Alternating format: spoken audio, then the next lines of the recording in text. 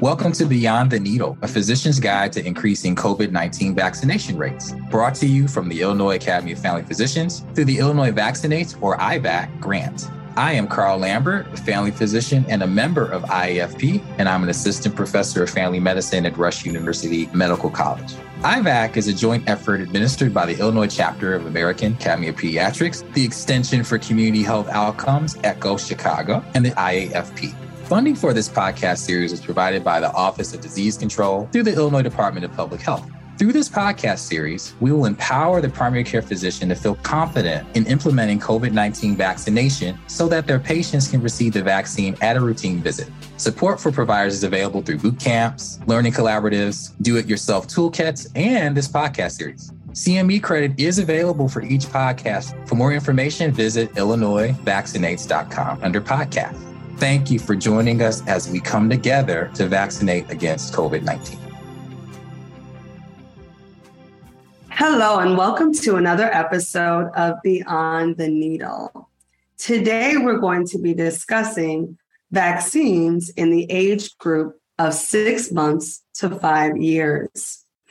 And today, we're going to really be talking about how providers can help to promote vaccines in their offices, and also to address concerns and issues related to vaccines. Today, we have with us Dr. Daniel Johnson, and he's going to be introducing himself a little bit later. I am Dr. Christina Wells, and I'm a family medicine physician at the University of Illinois, and I've been working there for almost 13 years. I see kids in my office as well as adults. And we also have Dr. Daniel Johnson. Dr. Johnson, welcome. Tell us a little bit about yourself. Well, thank you, Christina. So my name is Dr. Daniel Johnson. I'm a pediatric infectious disease specialist who works at the University of Chicago and Comer Children's Hospital, as well as a few other area hospitals, seeing patients with pediatric infectious diseases. And of course, included in that list is patients who have SARS-CoV-2 and develop COVID-19, the complication of SARS-CoV-2.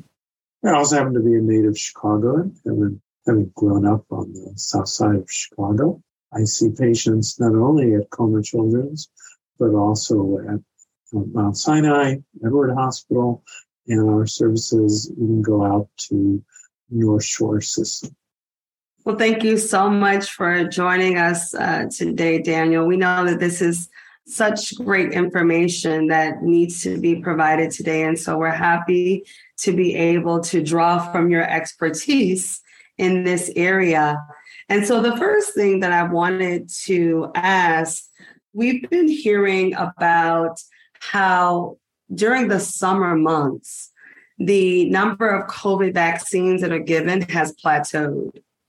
And so what are some of the strategies that you think that providers can utilize to help to increase the uptake of COVID vaccines within their offices, especially as we're going to be going into the school physical season? Well, the school physical season really offers the most important opportunity to be able to recommend COVID vaccination. It's been interesting because, like you said, there's been a plateauing.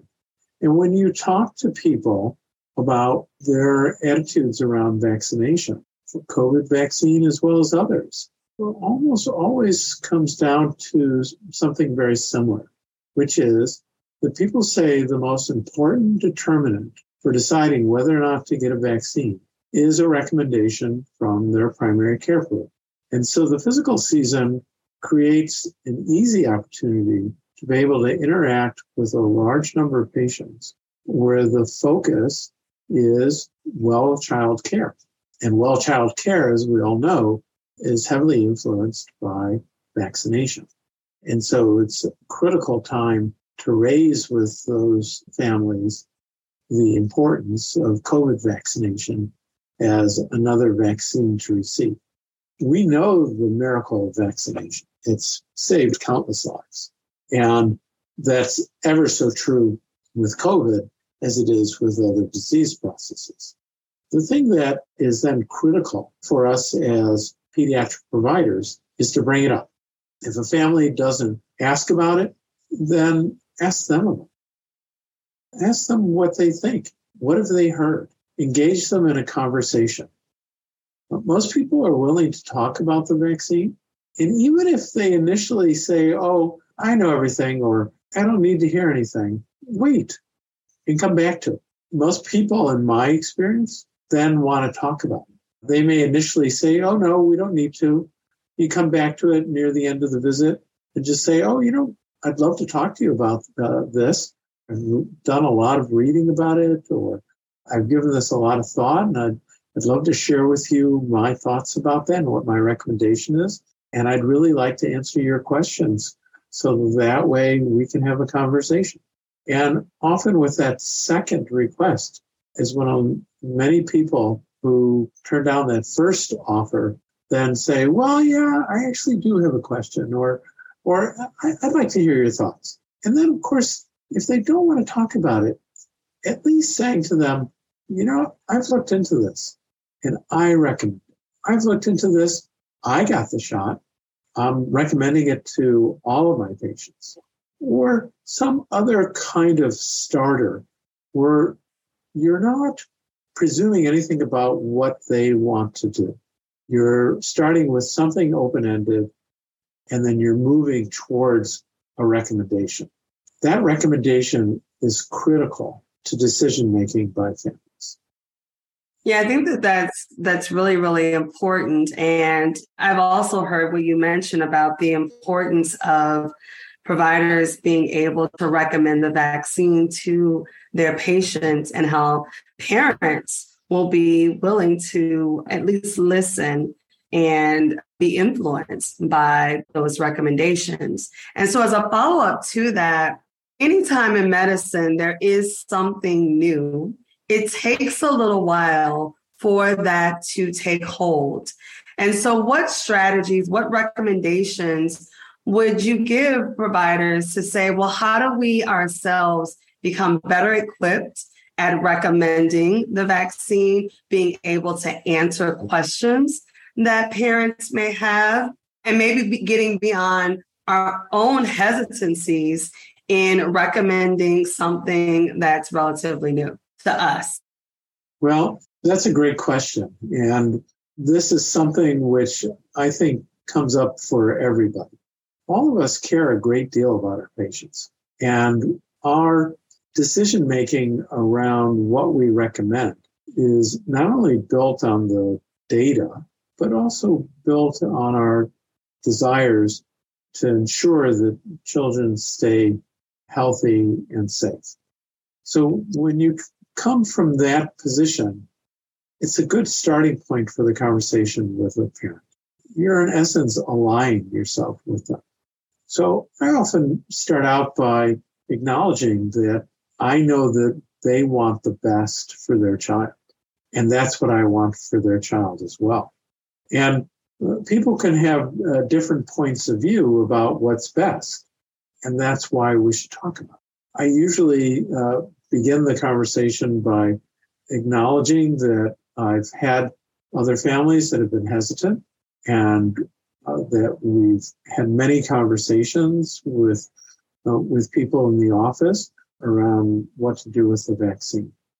The first thing I remind them is that this vaccine has been studied more than any other vaccine in history. There is more data around this vaccine than any vaccine that's ever come out. And the reason for that is because of our ability to be able to gather data. It's changed immensely in the last 10 years. We now have electronic medical records. We have the ability to be able to contact patients anywhere, anytime. We have the ability to manage huge quantities of data in a way where previously we had to use paper and pencil. We didn't have the ability to sift through things the way we do now. We can gather data passively, and we can gather data actively.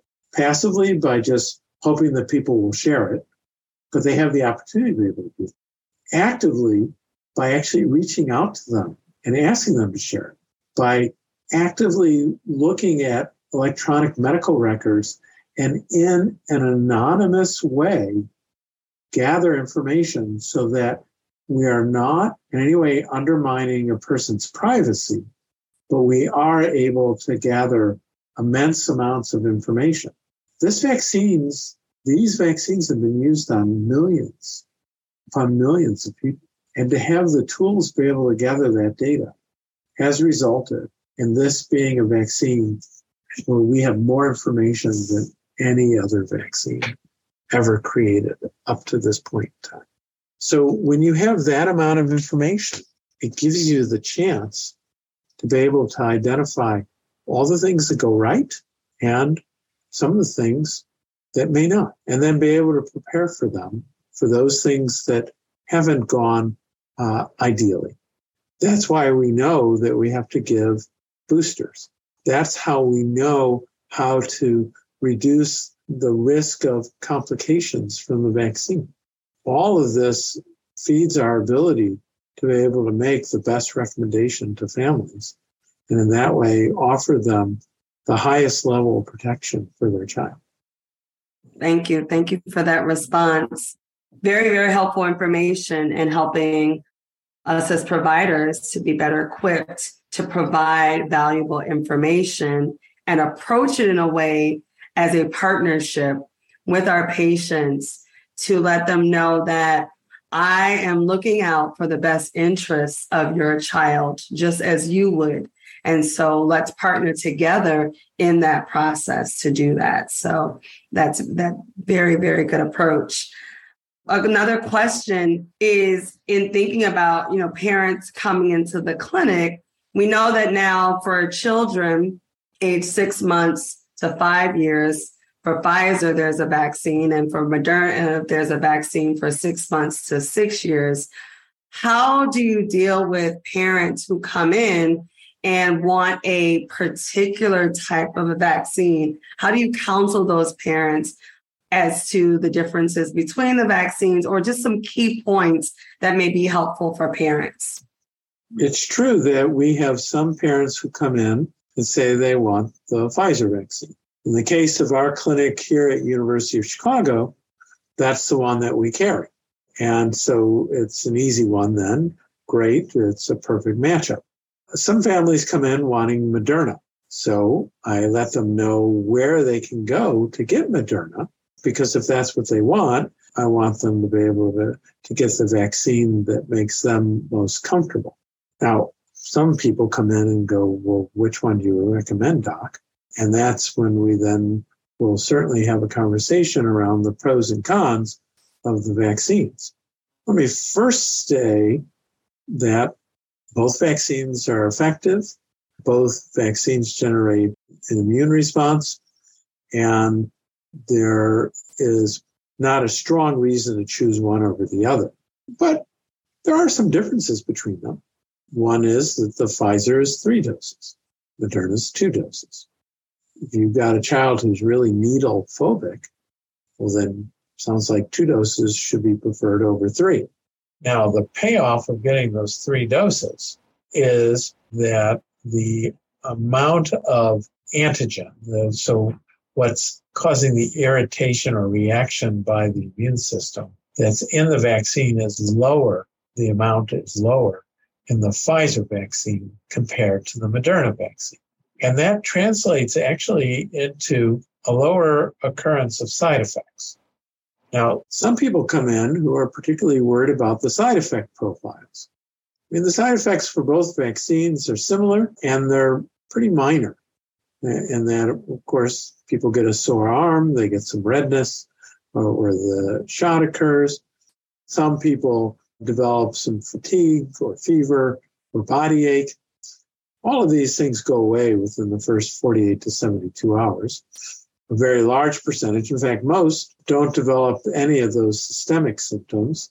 People do get a sore arm, but the incidence with Pfizer is about half the incidence of the sore arm with Moderna. The redness is almost non-existent with the Pfizer, whereas it's a little more common with Moderna. Moderna is more likely to cause fatigue, body ache, and fever, whereas Pfizer, actually, the incidence of those things was about the same as the placebo. And the placebo was just saline. So some people just complain about things. So the occurrence of that side effect is really rare with Pfizer. So for people who are worried about side effects, maybe the Pfizer is a better choice, even though it's more doses. We have more efficacy data with the Pfizer than we do with the Moderna. Some people are very focused on that. We do know that both of them lead to the generation of an immune response that's very strong. We just can do that kind of comparison and contrasting of the vaccines. But the truth is, maybe the biggest decision maker is what's in the office that day, because both are going to work. Both are going to provide protection. Both have pretty mild side effect profiles. And I'm happy to report that, like the kids who are in the 5 to 11-year-old age group, the incidence of myocarditis is almost non-existent. For kids who are 12 to 18, myocarditis occurs with the vaccines about 1 in 10,000 doses if you're a boy, about 1 in 100,000 doses if you're a girl. For the 5 to 11-year-old age range, the occurrence of myocarditis, pericarditis is about 1 in 750,000 doses. And for kids under the age of 5, we don't know the exact number yet, but it appears to be even lower than that. Fortunately, we have yet to see any significant side effects from the vaccine in kids under the age of 5. In other words, we haven't seen irritation of the heart, myocarditis or pericarditis. We haven't seen hospitalizations or any kind of significant long-term reaction from those vaccines. So we don't worry about significant side effects with these vaccines as much as those really minor ones. And for the older age groups, the efficacy data is there. It shows protection. It showed protection through population studies. So we know the vaccine works for people above the age of 5. We have every reason to believe it works just as well for kids 6 months to 5, or in the case of Moderna, 6 months to 6. But we don't have the efficacy data for Moderna that we do for the Pfizer. Right. And one of the things that I wanted to put out here was, how do you address people who are just like adamantly against vaccines? This comes up repeatedly. It seems that even amongst providers, there's a certain amount of angst about this vaccine. And some of that is because it's a new vaccine. And so people quite naturally wonder about new vaccines. Part of it, I think, is the fact that the vaccine doesn't offer the level of protection that other vaccines that we're used to giving young children offers. So, when you think about all the other vaccines that we use, with the exception of influenza, we anticipate protection levels that are 80, 90%, and they protect against infection. Whereas vaccines that are focused on respiratory viruses, so influenza and COVID, they're unable to provide long-term protection. They're only able to provide short-term protection, but they do continue to protect against serious complications, which makes them incredibly valuable. When we think about the risk of death from things like chickenpox, hepatitis C, when we think about death from other common illnesses that we vaccinate against, there's little difference between the COVID vaccine and those vaccines. So the real distinction has to do with preventing complete infection, which is something the vaccine just simply can't sustain. But it greatly reduces hospitalization. It greatly reduces morbidity. It greatly reduces mortality. and it prevents future complications, such as MIS-C. So those are all very strong reasons. And when we compare it to influenza, which is doing the same thing, most of us are very comfortable recommending influenza. When we look at the rate of complications associated from hepatitis B or from chickenpox, this vaccine works just as well. And we're very comfortable recommending hepatitis B and the chickenpox vaccine. So why not do the same with COVID?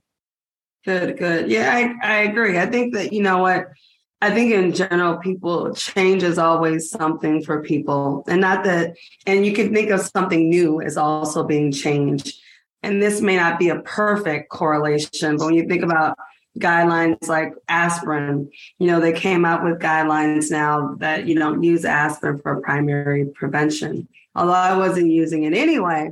But then, when you have that, it still takes a while before people start to adopt something that's new.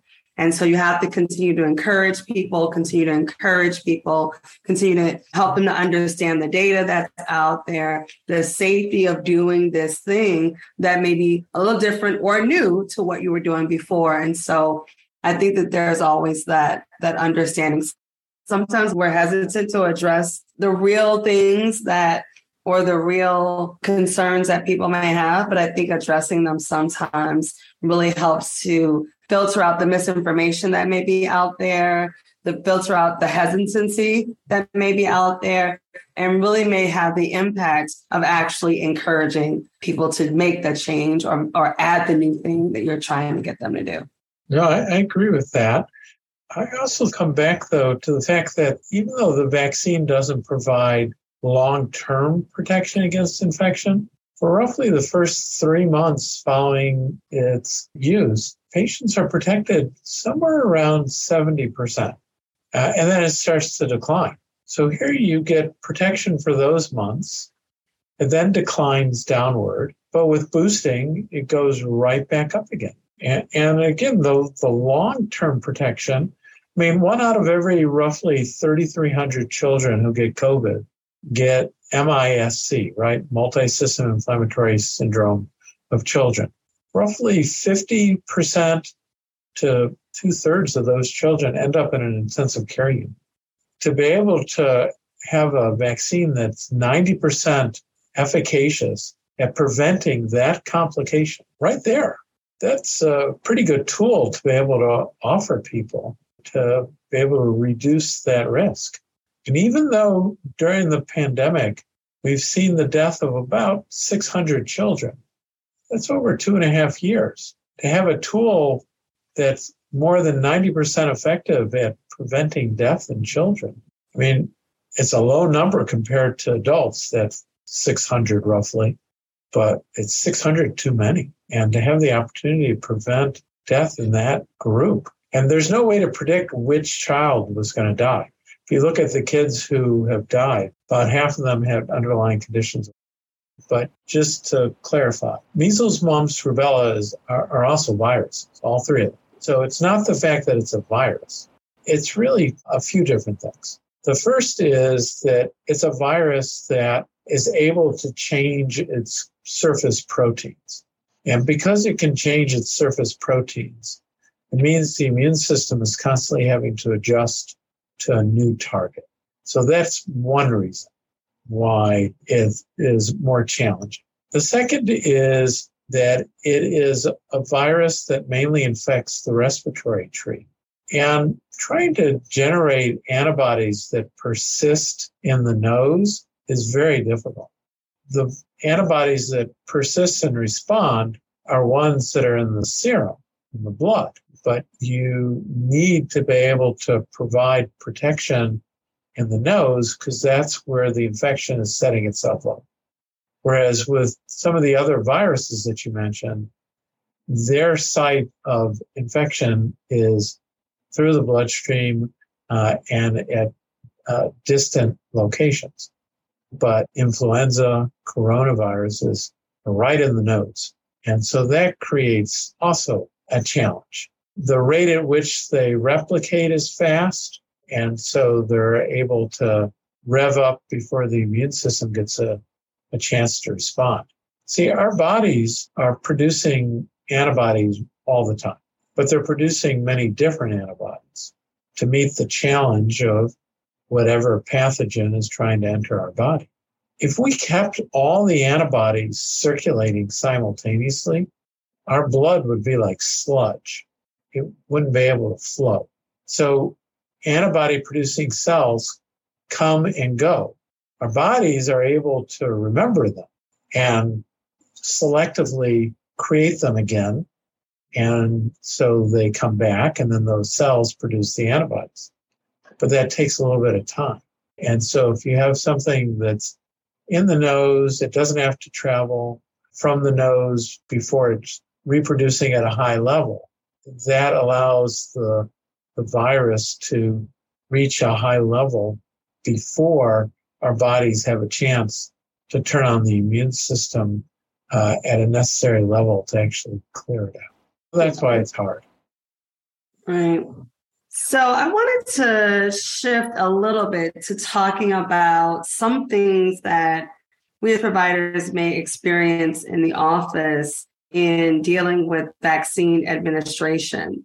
And I want to give you a little scenario, and maybe you can also speak to how your office has done this and some strategies for offices that may be like mine and how we could better do things. So one of the things that we've done is that instead of having the vaccine available every day, we've done children on some days, we do adults on other days.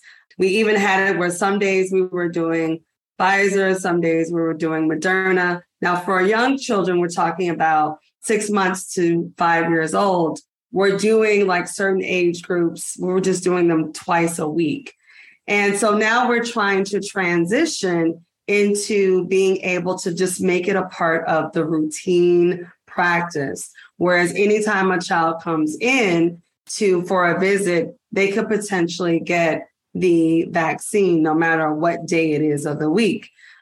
And I know some clinics also have like these special COVID vaccine clinics. What strategies do you recommend for putting it into just regular clinical practice? And then also, I think to tie into that, part of the reason we were doing that is concerns about the different dosing and dosing errors. And so that was a big concern. So are there strategies that you guys have used that made it easier to put it into clinical practice, that made those dosing errors less likely to occur because you've implemented certain practices that are helpful? What could you speak to that? Yeah, a lot of offices have done what you're describing, and many of them are transitioning, just like you said. And, they did this because they wanted to give time to their staff to get used to the vaccines.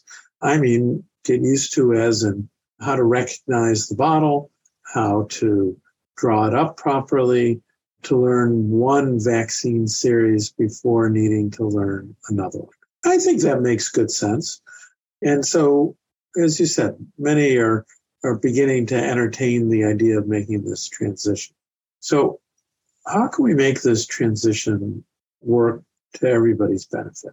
Well, the first is to make sure that there's very clear labeling so that way everybody knows which part of the refrigerator where these vaccines are being held is for which vaccines. I mean, there's quite a few vaccines in those refrigerators, not just COVID vaccines, but also all the other ones. And so it's a good idea to label those boxes that they're in to make it very clear what's what. The second is to make sure that you have up on a wall a pictogram, a picture of the vial with clear explanation as to which vial is which, and then the dose associated with that vial. And there are a lot of tools like this available. In fact, the IVAC project, Illinois Vaccinates Against COVID, which of course the Beyond the Needle is part of that project, has a lot of tools that you can find on the website that can be put onto the wall in the vaccine room. So that way, when someone pulls out a vial, they can match it up to the picture on the wall.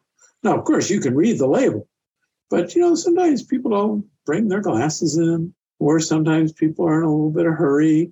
And so it's a little bit easier to match it up to the picture on the wall. And then if you match it up to the picture on the wall and you have the information about what's the vaccine dose underneath it, well, then that just means people don't have to depend on their memory. They can just depend on reading it. And that makes it a lot easier.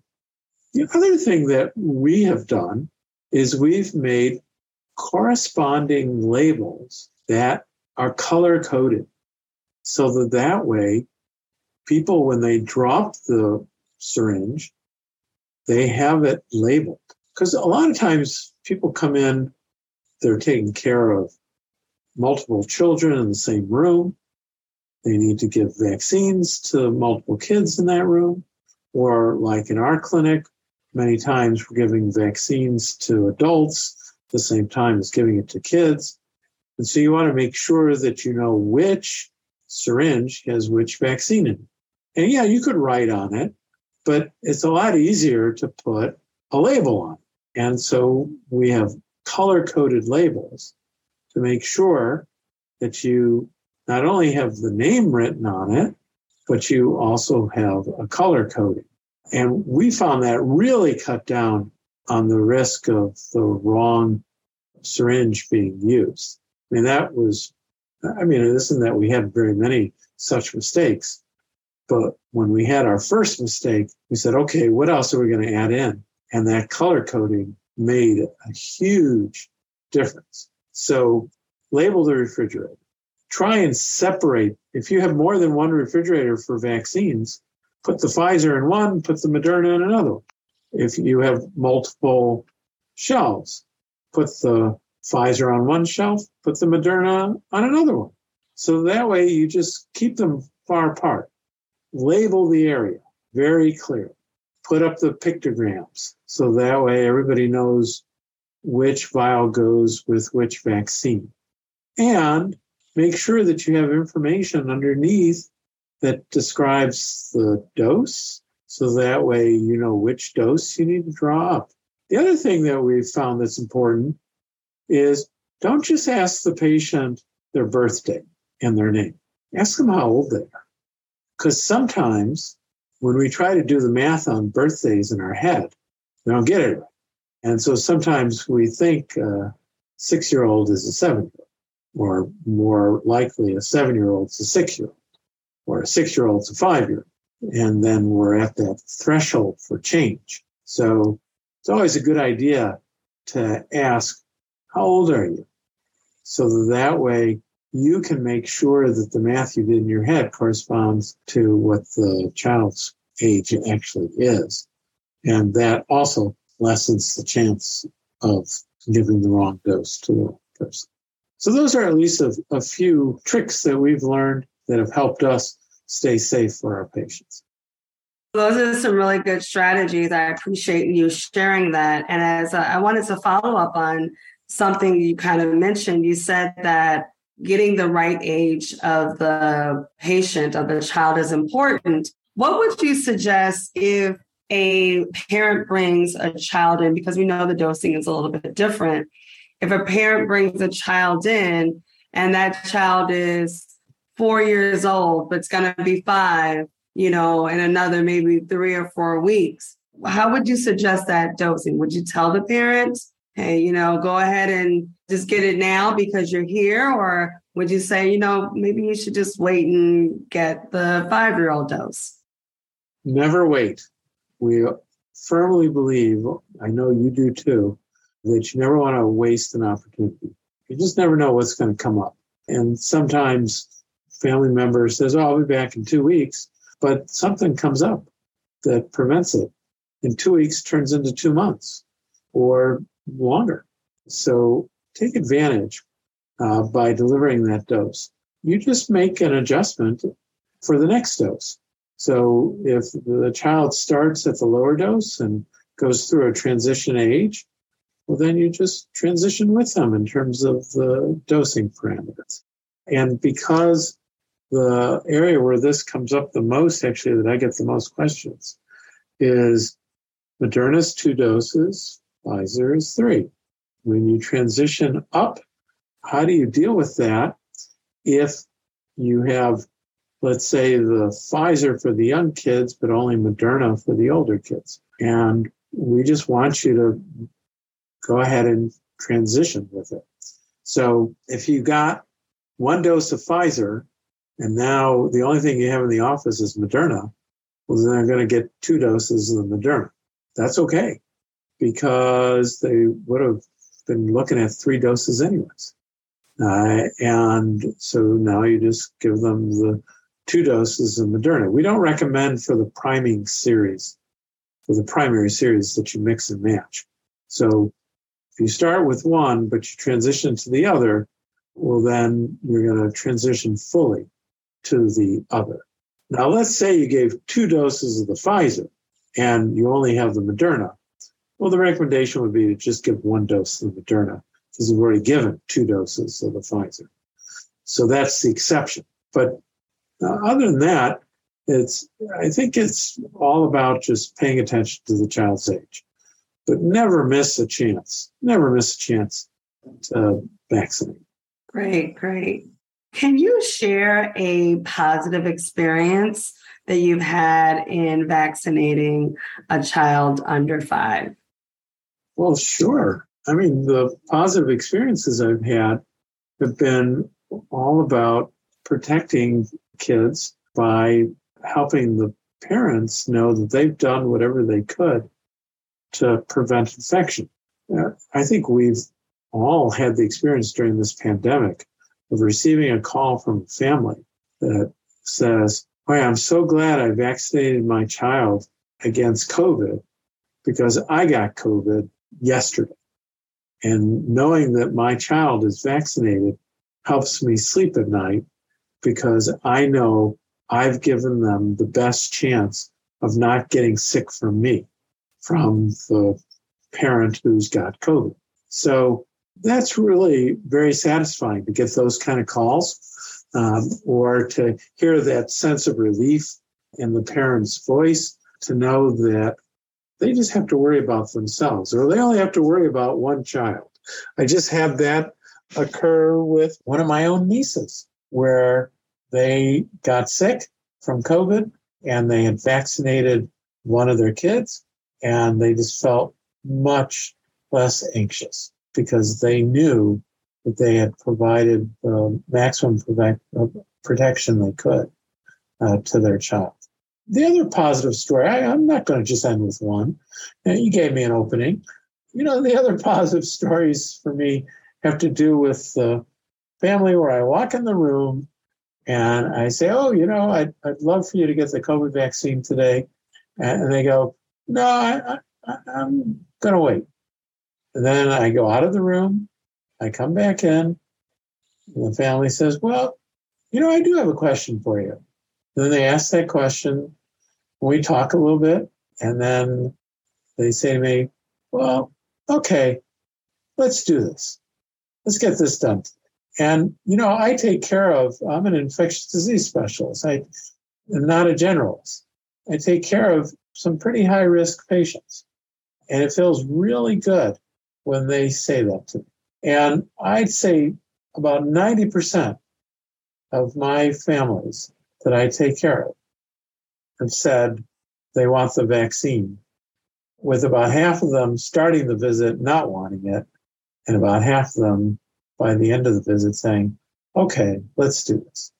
That's really satisfying. It feels really good. Great.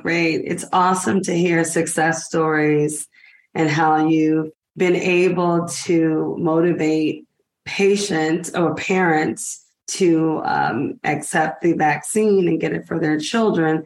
And it's about, again, going back to what you mentioned earlier, that partnership, that trusting relationship, trusting that I'm doing what's going to be best for your child, and I'm going to partner with you to do that.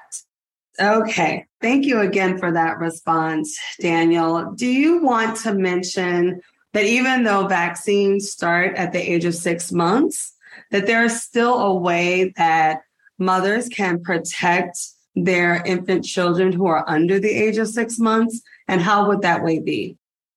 That is so important. So, yes, I mean, this is a wonderful thing. There is now data showing that if women get immunized during pregnancy, they reduce the risk of hospitalization for their newborns from COVID. There's actual data proving that. I mean, we presumed it because all babies are born, if they're born after 32 weeks gestation, with their mother's antibodies. Because they have their mother's antibodies, we've assumed that those antibodies were going to offer protection to the newborn for a few months. Well, now there's comparative data showing that babies whose mothers have been vaccinated have a lower risk of being hospitalized. Now, part of that may be that their mothers have a lower likelihood of getting COVID, but actually it looks like from the data that what is also providing value is the antibodies that they passed on to their newborn. And by the way, the protection is strongest when the moms receive their dose during the second or third trimester. And that's why we think it's definitely linked to antibody. Now, the other thing is that moms who breastfeed, they also pass antibody in breast milk. And someone got this clever idea to try to measure antibody in the back of the throat of babies who are breastfeeding. And sure enough, it showed they had the presence of antibody at the back of their throat. Now, we don't know that that antibody is providing protection. We don't know. And that's because it's a hard study to look to see whether those breastfed babies who have antibody have protection against COVID. So that I haven't seen any trial doing that. But the presence of antibody is at least encouraging.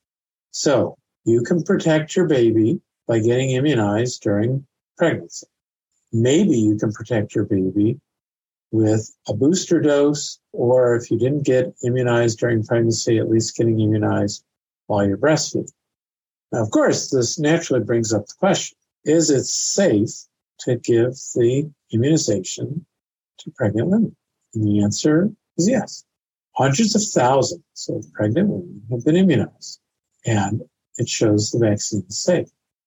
It actually shows even more. Women who are vaccinated have a lower likelihood of miscarrying during pregnancy. Women who are vaccinated have a lower likelihood of delivering preterm babies, so going into labor early. So not only are you passing along antibody to your newborn, but you're also reducing the risk of complications that can arise during pregnancy.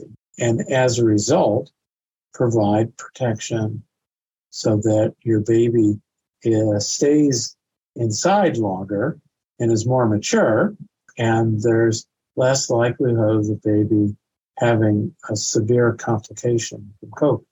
Because we know that pregnant women who get COVID have a higher likelihood of being hospitalized, have a higher likelihood of miscarrying, have a higher likelihood of having stillborn, and of ending up in an intensive care unit. All those are to the betterment of the newborn. That's really awesome to hear. Now we know that we can protect people from birth. So there's protection for everyone from COVID. So that's very, very interesting and very vital information that you shared. Daniel, as we wrap up here, is there anything else that you would like to share with us about the importance of vaccinating our under 5-year-olds? Well, I just want to emphasize once more that the Kaiser Family Foundation looked at the factors that determine whether people are going to get vaccinated. And they said families reported that the strongest influence was a recommendation from their provider. They also reported that a small percentage of families said that their provider have brought up COVID vaccination with them over the course of the last year. And so it's an opportunity, not only as providers, to bring this up with families about the child in front of you, but I make it a routine now to ask the parents, are they vaccinated?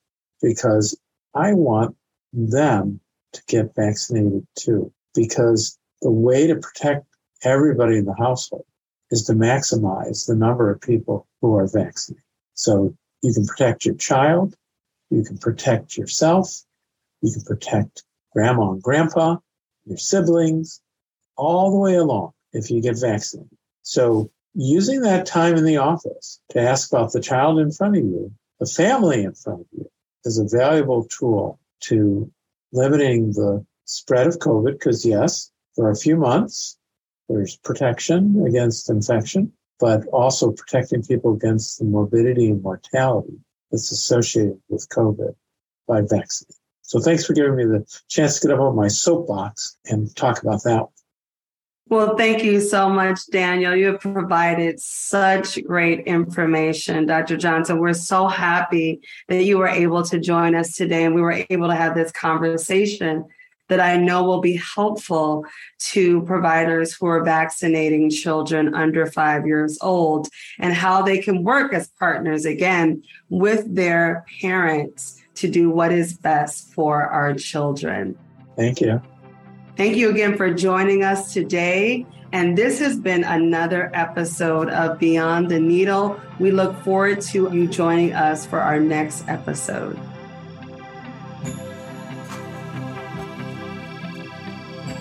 Thank you to our expert faculty and to you, our listener, for tuning into this episode. If you have any comments, questions, or ideas for future topics, please contact us directly at podcast@ilvaccinates.com. For more episodes of Beyond the Needle, please visit illinoisvaccinates.com/podcasts. You'll find links to resources, transcripts, speaker disclosures, a survey to gather your feedback, and instructions to claim CME credit. Subscribe to this podcast series on Healthcare Now Radio, Spotify, Apple, Google Play, or any of the major podcast platforms. Please follow the Illinois Vaccinate Project on Facebook, Twitter, Instagram, and LinkedIn. Thank you again. We hope you tune into our next episode.